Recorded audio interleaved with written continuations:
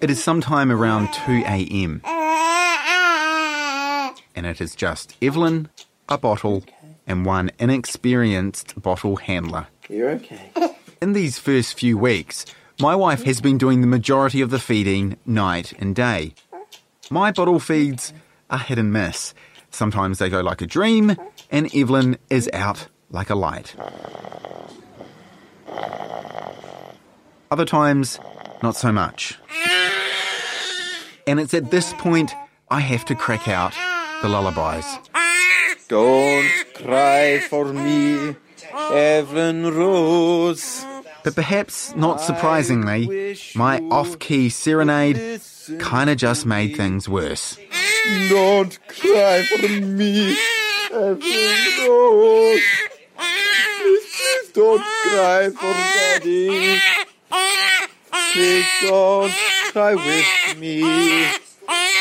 It's so unnecessary. My little Evelyn. That's not... Uh-oh. What do baby say? Ooh, ah, ooh, ah. What do baby want? Ooh, ah, ooh, ah. What do baby do? Ooh, ah, ooh, ah. This the baby life. Ooh, ah, ooh, ah. Oh, I died for This is the Man-Child Podcast, an account of my dive into dadhood. Oh God, that's gross. From the protests Don't cry for me, Evelyn Rose. to the nervous negotiations Okay, should we agree to talk about it? Okay, I'll give you the rattler. the unexpected insights, Oh no! Oh! Get it off! Oh! and the moments that make it all worth it Smile?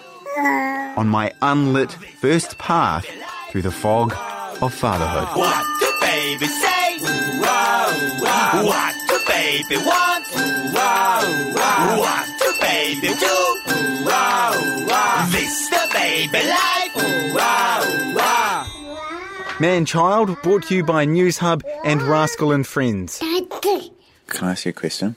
Yeah. One day, in the weeks after we brought Evelyn home, Can you answer me honestly? Maybe. and as we reflected on the journey we'd been through to that point, I asked my wife that profound question husbands have been asking their wives since the beginning of time. Do you think if it was biologically possible that I could have gone through childbirth? No. Why not? I've seen how miserable you are when you get a cold. Fair enough. If I'm honest, I knew that she was correct. But as I and millions of men around the world await the medical breakthrough study that categorically proves that colds and flus hit men the hardest, I decided to see what obstetrician and midwife duo Neil and Jules Patterson thought about men and pregnancy. In your experience of men and their pain thresholds, could you ever envisage a day that No, you no. No, I mean, there wouldn't be all this rubbish about should you have an epidural. It'd be like epidural at the entrance of the hospital.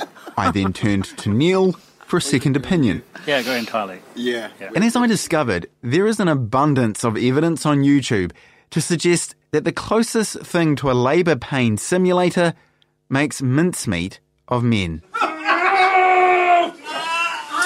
This man is being zapped by what is called a TENS machine. It's a handheld unit that delivers electrical impulses through electrodes and directly onto the skin. I am told this unit can be used to try and simulate the contractions a woman experiences during labour. Now, it was my turn. Hey, Jam, I got a curry package. Except my little bundle wasn't delivered by a stork. Alrighty. Thank you. I instead got my TENS machine from a courier called Greg. Ominously non-dangerous. I am not entirely sure how this works, but you can hold the instructions. I decided to recruit the help of my producer, Maggie, who, having had one child herself, was sceptical of the whole exercise. Oh, God, I'm actually really nervous. Do you want to try that? No, thank you. Having been through the... Oh, but you had an epidural. Yeah, of course I did. Jesus. So I got wired up, 2 electrodes on the back, 2 on the stomach, and I hesitantly gave Maggie the controls. Well, it says during a contraction, press the boost. There's a boost button. Oh, God. Why are you pressing buttons madly? No sensation. The unit is on. Is it doing anything? Oh! We decided to incorporate some learning into the painful exercise by having Maggie quiz me on my pregnancy knowledge. Okay, so just so we explain the rules. So Yeah. if I get the wrong answer, Maggie's entitled to give me a shock. Your midwife will say baby is fully engaged when baby's head is down, baby's head is low, or pressing on your cervix. When his head's down. That is incorrect, unfortunately. Okay, just tell me when you're going to... Oh, look! Oh! You're okay. This is joyful.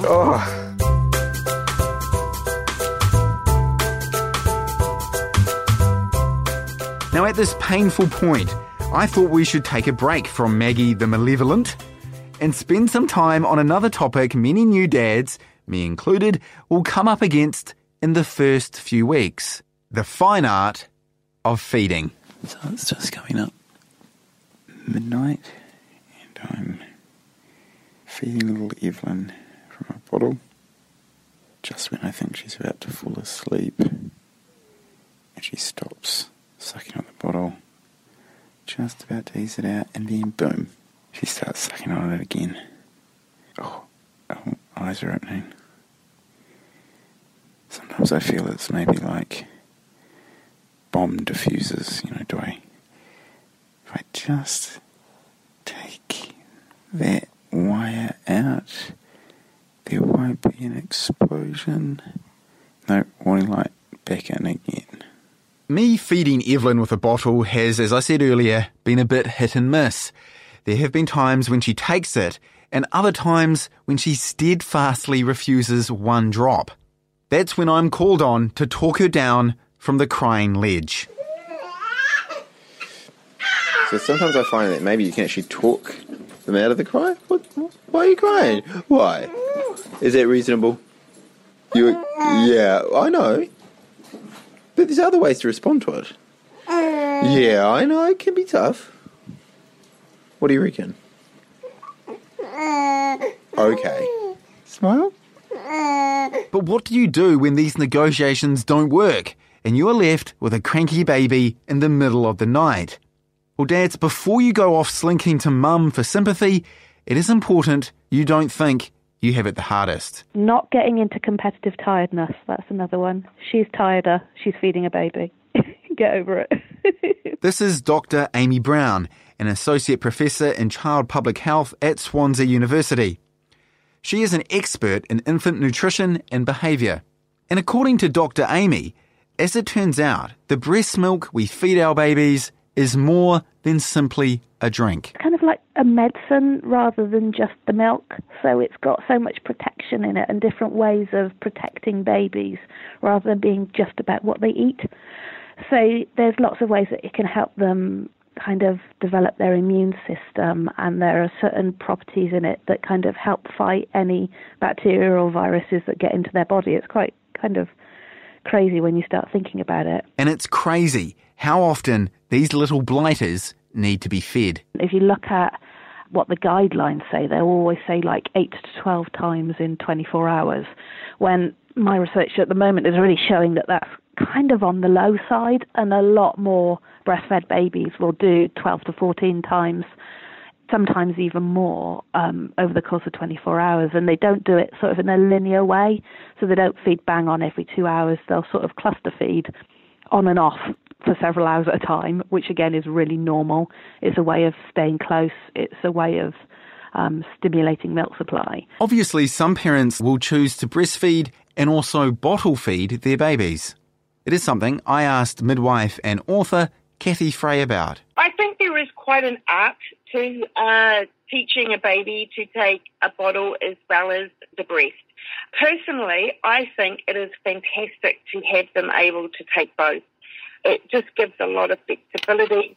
I think it's great, but you do certainly run the risk of a baby becoming bottle preference, which they call nipple confusion, but it's not really confusion, it's just nipple preference, because a bottle has a faster milk flow a lot of the time. So the baby sometimes, particularly if they're quite a feisty feeder. They can go, oh, I quite like this bottle. This is way quicker food. Kathy also told me establishing a sleeping and feeding routine is essential for new parents and their newborn, and a whole other art form in itself. If we sort of start at the beginning of the day, because that's typically when they've had their longest sleep, they've woken up and they've sort of had a good 2 or 3 hours sleep, then the very first thing that you need to do is look at the clock and say, okay, in an hour to an hour and 10 minutes from now, I will be seeing tired signs in this baby. The baby's woken because it's hungry. I'm going to feed it over the next 30 or 40 minutes. Then we'll have a little bit of play interactive time when baby's happy, content, well rested and well fed.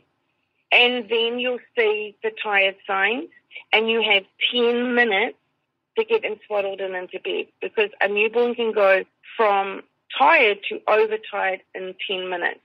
And a baby a little bit older, it can take only as much as 15 minutes.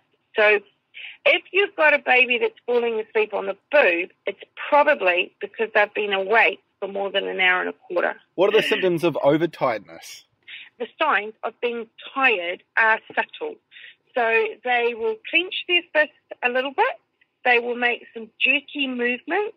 They'll grimace their face, and they'll make a bit of a groany sound. And they can kind of do the whole thing within about a 2 or 3 minute patch. And you'll go, aha, you are tired. Right, into bed, swaddle, darken room, shut the door. Then if you leave it for another sort of 5 minutes or so, you'll see a first yawn. Some will say a first yawn is still tired, and some will say a first yawn is into overtired. But certainly a second yawn is definitely overtired. Rascal and Friends premium nappies and pants are changing the nappy game. They're known for keeping poonamis contained, with features like a 3D core for an increased absorbency area, double leak guards and a high back waistband. Available in their cute signature print in all sizes from newborn to junior. And new to the Rascal collection, sensitive wipes, made with 99+% natural ingredients. Perfect for cleaning up little and not so little Rascal messes. Get your Rascal and Friends from New World Pack and Save in Foursquare nationwide. Back at the pregnancy quiz, there was stimulation of another type going on. For some reason, it's only my back that's pulsing. Like, am I meant to be feeling it in the... Maybe the baby's kicking. Oh, okay, yeah. Crowning Yeah. is when your baby's head starts to emerge, when baby descends into the pelvis, or when baby's head is out. When baby's head is out? Incorrect. No! Are you okay? Yeah, no, that's all right. Oh. I think I've asked you if you're okay more times than my husband asked me if I was okay. Yeah, but I had no one holding my hand. Aww. It's been really lonely. The modern husband, partner in a great family enterprise, does all he can to help his wife through the long days of waiting. He makes sure that she has adequate rest, and in other ways takes her doctor's advice. For me, there have been times when I felt slightly useless in my abilities to help my wife with little Evelyn. Not having breasts myself, when Evelyn is not keen on the bottle, particularly in those first few weeks, I felt like I was getting in the way. So how have other dads found it? Like Rob? I didn't so much feel redundant as helpless at times. Like when Lily was struggling the most, I didn't really know what to say or do apart from just, be there for her and try and encourage her. But I felt like there was something I could say that would help, but I could never think of what it was, apart from, come on, you'll get there, just keep going, whatever. I felt slightly redundant in the hospital in the first couple of days after he was born, because the midwives are, coming in and showing the mother what to do and all that, and I just sort of felt like I was standing around getting in the way. But what I did do, and it was a tip from someone here actually, he's told me just to absorb what the midwives were saying, so when we got home, I would be able to, utilise those tidbits of information, and that Lily might not have picked up, which she didn't because it was all a blur to her. Yeah. So when we got home, I was able to say, oh, actually, we should try this. We should move him into this position. And that. So that was quite good. And how about you, Dan? How did you find being the co-pilot? Kind of similar. You kind of just feel helpless. It's, at times you're like, I wish you could help you with this a little bit more. Obviously, you run out of sleep. The very first week in the hospital is rough, man. Like sleeping on the little mattress on the floor and or sleeping, you feel like for an an hour airport. every 30 hours or something. But so that was a massive strain on both of us. I was constantly aware of the fact that it was far greater strain on my wife than me. I just sometimes felt it added to the despair, I think. I mean, obviously it's joyous and the greatest time of your life and everything, but you're running on no sleep and you're stressing over an infant's life, which is a stress that you've never felt before. Yeah. So, it added to the despair that I just sometimes couldn't help. I also asked obstetrician Dr. Neil Patterson and midwife Jules Patterson about the role they saw new dads needing to fill. The birth is 100% just the woman, because you can do it by herself. Physically, she can do it that's what I'm saying, herself. physically. But the rest of the time, the father takes a progressively stronger involvement. That's what tends to happen. So the woman's the only one that breastfeeds, but when they're 5 and they're going to the first game of rugby, basketball or something, then either can fill. Yeah. So the father's role is up and down, whereas the woman's role is constant. You see, what's really important, I think, for men is that they're actually equal partners here. And although she's been through the physical delivery, surely you have a right to have that involvement. Yeah. What I have seen is some women who have this, it's their area of expertise and therefore you're not doing it right. You haven't got that nappy on quite the right way and all that sort of stuff. And I find that really difficult because I actually think guys should be involved. And, I say to women, if he puts the nappy on inside out, just leave it. Okay, at this point, I will put my hand up and say, yes, I did this. Interesting night with Evelyn. She's been slightly more restless than usual. This morning was rather of a cluster of crises.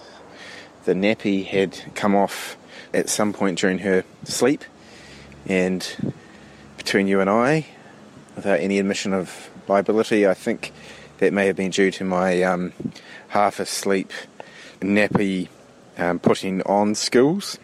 If my memory serves me well, I do remember thinking, crikey, that might not be my best effort, and my instinct was served accurate. Because, she ended up covered in the brown stuff. And as for Dr. Amy Brown, she has some tips for how dads can make themselves useful for mum and baby. I always kind of think if you feed the mum, you feed the baby. So kind of looking after her with lots of, snacks and nutritious food. And one of the tips is kind of to leave her kind of food prepared in the fridge in the morning. So if you're off to work and she's at home all day with a baby who's feeding all day, that she can just eat kind of snacks and nutritious food, things like that. So kind of see your role to care for her while she kind of cares for the baby. But there are also lots of other things you can do kind of to make it your role with the baby, maybe, like you can be the person in charge of giving the baths or something like that. Now, being bather-in-chief, that was something I could do. Okay, today's bath day. So we're going to walk you through bathing your child. When you say bath day, it makes it sound like maybe you run bath once a week. That's my wife. Do you want to say hello to the audience? Are you sure? Now, just to be clear, we do wash Evelyn on a regular basis. We're going to transport her from the change table to the bath and try and make that as minimum a distance as possible in the event that there is a what's been called an emergency evacuation en route to the bath. Okay, so en route. Now, it is recommended you have the water temperature around 37 degrees Celsius. And in she goes. Here we go. And we start with the head. You like that, don't you? The first thing you notice about the difference between cleaning a baby and cleaning yourself are the crevasses. The need to get underneath all the cute little bubby rolls. Because if you don't, things can build up in there. Not surprisingly, it's quite common for us to have some mishaps. But fortunately today is not one of those days. Now, so far so good. We've had no toilet incidents, have we? What do you think? Is that a good bath day? Yeah? All clean. All clean. Not always a permanent state of affairs when it comes to new babies.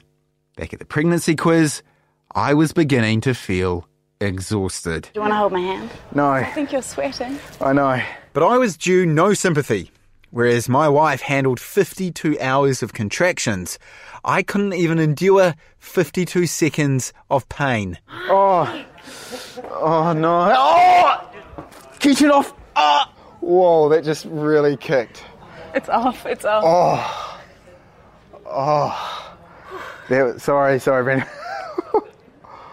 Oh man, that came out of nowhere. Oh. How do you feel? I feel a renewed respect for women. And now that I had been absolutely schooled in the art of delivery, it was time to confront the other types of deliveries new babies present.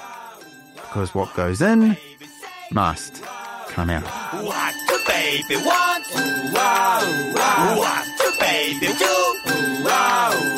This the baby life.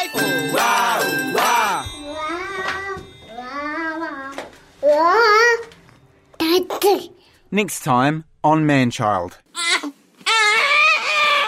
All right. Let's see what we got here. I know. Does not smell like you come in peace. Oh God, that's gross. Man-Child was brought to you by Newshub and Rascal and Friends. Written by me, Mike Wesley-Smith. Produced by Maggie Wicks. With audio engineering by Phil Yule. Go to newshub.co.nz/podcasts for more.